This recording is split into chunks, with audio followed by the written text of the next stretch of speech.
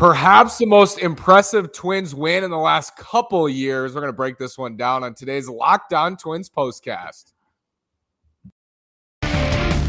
You are Locked On Twins postcast, part of Locked On Sports Minnesota, your team every day.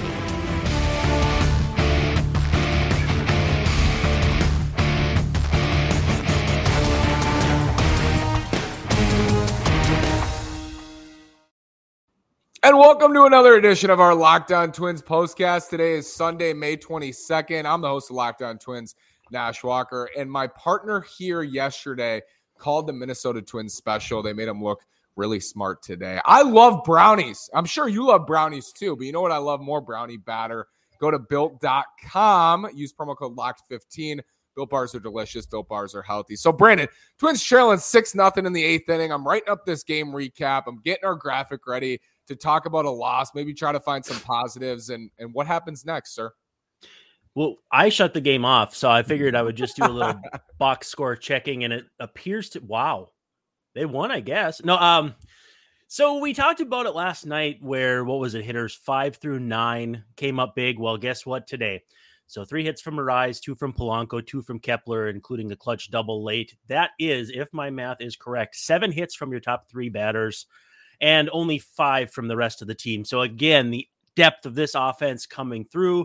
Gilberto Celestino with a great plate appearance. Even Luis Arraez going down on strikes. Great plate appearance in terms of his discipline and just, a shoddy strike zone. But some really, really, really clutch plate appearances that we might look back on as that's when this guy clicked. And Celestino, I mean, that was impressive.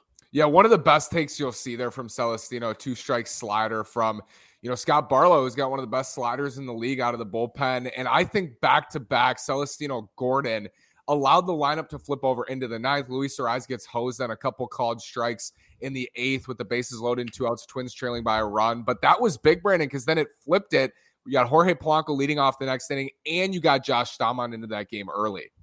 Yeah, and I mean, they used and deployed Carlos Correa well as well in the late innings. So I think that, I mean, I guess I don't want to change the subject too, but Trevor McGill deserves some credit too for coming in and putting out a fire. Janier Cano did not have a very good day, but I mean, you can't lump enough superlatives on how this team handled adversity today.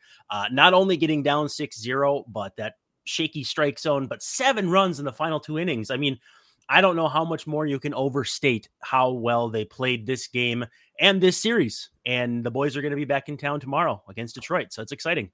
One of our main points with this team has been full team efforts. And it feels like during this stretch, just full team efforts, even in the eighth, the bottom of the eighth, Tyler Duffy comes in, gets 3 quick outs to turn and get the offense back out there into the dugout and onto the field. And Jorge Polanco draws the walk to lead off the ninth.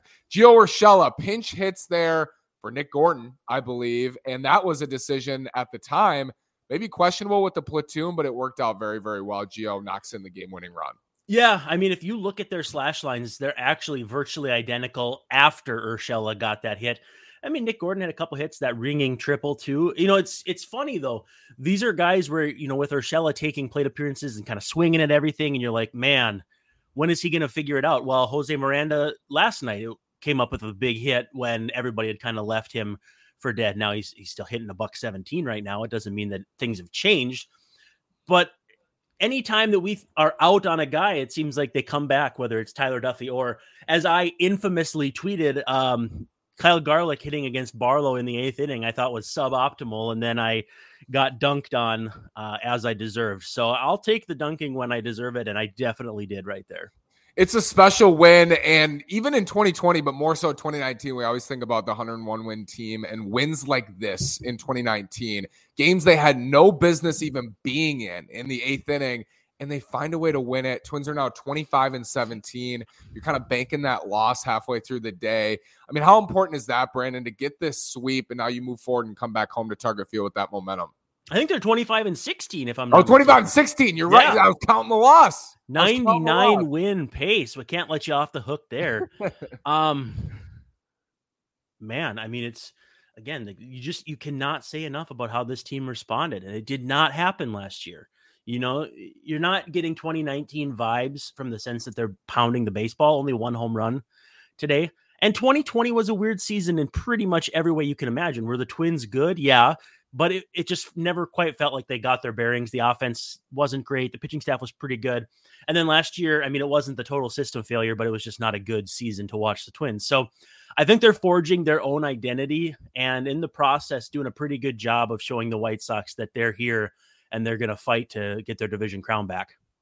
Twins were underdogs today. Go to Bet Online. They're your number one source for all your betting needs and sports info. Find all the latest odds, news, and sports developments, including this year's basketball playoffs, Major League Baseball scores, fights, and even next season's NFL futures. Go bet on the Vikes if you like the Vikes for next season. So I mentioned they're underdogs today, Brandon, because Carlos Correa's not in the lineup. Byron Buxton's not in the lineup. Bailey Ober's coming off the injured list, facing Brady Singer, who was very, very good. His last time out was very good again today. And still, they win this game despite all of those things. And there was before, and this, I mean, can still remain true, a feeling that this was maybe punted in this lineup. What was your feeling pregame about this lineup when it dropped? I always feel like when we are convinced a lineup is going to be non-competitive on a given day, they go out and win like 7-2. I mean, the 7 runs was correct, but giving up 2 was not. Singer was good. I mean, 7 innings, didn't really, blow guys away in terms of strikeouts and walks, 3 of each.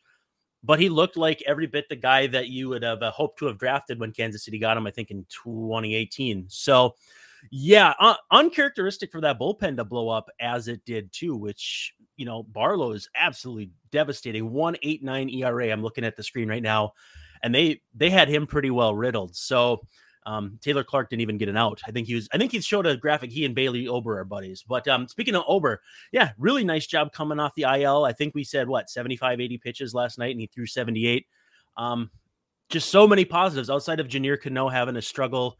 And, he might find himself back in St. Paul here very soon. But other than that, lots of positives. Jorge Polanco getting on base 4 times. Great plate appearances, Kepler. Everything. Yeah, Kepler's double was huge.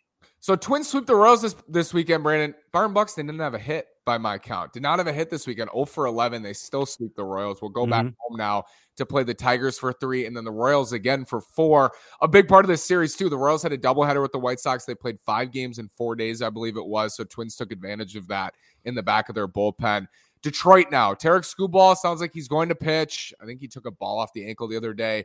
Eduardo Rodriguez not going to pitch in this series. They're super banged up in the rotation. Bo Brisky going to go tomorrow against Chris Archer. That is the probable matchup. Archer, Gray, Bundy in that order, if I'm not mistaken. What should we be looking for in this Tigers series, Brandon? Well, we're always looking for Kyle Garlick to be hitting like 3rd against a lefty, which he will probably against Skubal, or maybe 4th or 5th, higher in the lineup than you would against a righty. But he made me look pretty dumb today. Again, another team in transition. And, as we saw with the Twins in the mid-20 teens, the process of getting back to good when you're bad, it can ebb and flow up and down. That progress is not linear. I mean, we saw the Twins lose 103 or whatever games right after being a very, very good team. So I think both teams, the Royals and the Tigers, and then they'll, again, like you said, face the Royals again. They're going through those growing pains and trying to remember what it was like to win with a different cast of faces, not only on the field, but the manager and all the field staff. It's hard. And that's why I think tanking is so silly, is because once you invite losing into your culture, it is so hard to get that out of your DNA. And I mean, we even saw it last year with the Twins. So both in transition, and, you hope the best. Detroit's got some really fun talent, a couple former Twins, but it's just not there right now. Twins, we were hoping 10-5 in this stretch, Brandon, this 15-game stretch of Royals, Tigers alternating. They're 3-0 to start, so 7-5 in their last 12, and they will get to that 10-5 mark. That would put them at a 31-22 record, which, I mean, it's hard to ask for a better start than that and a better stretch.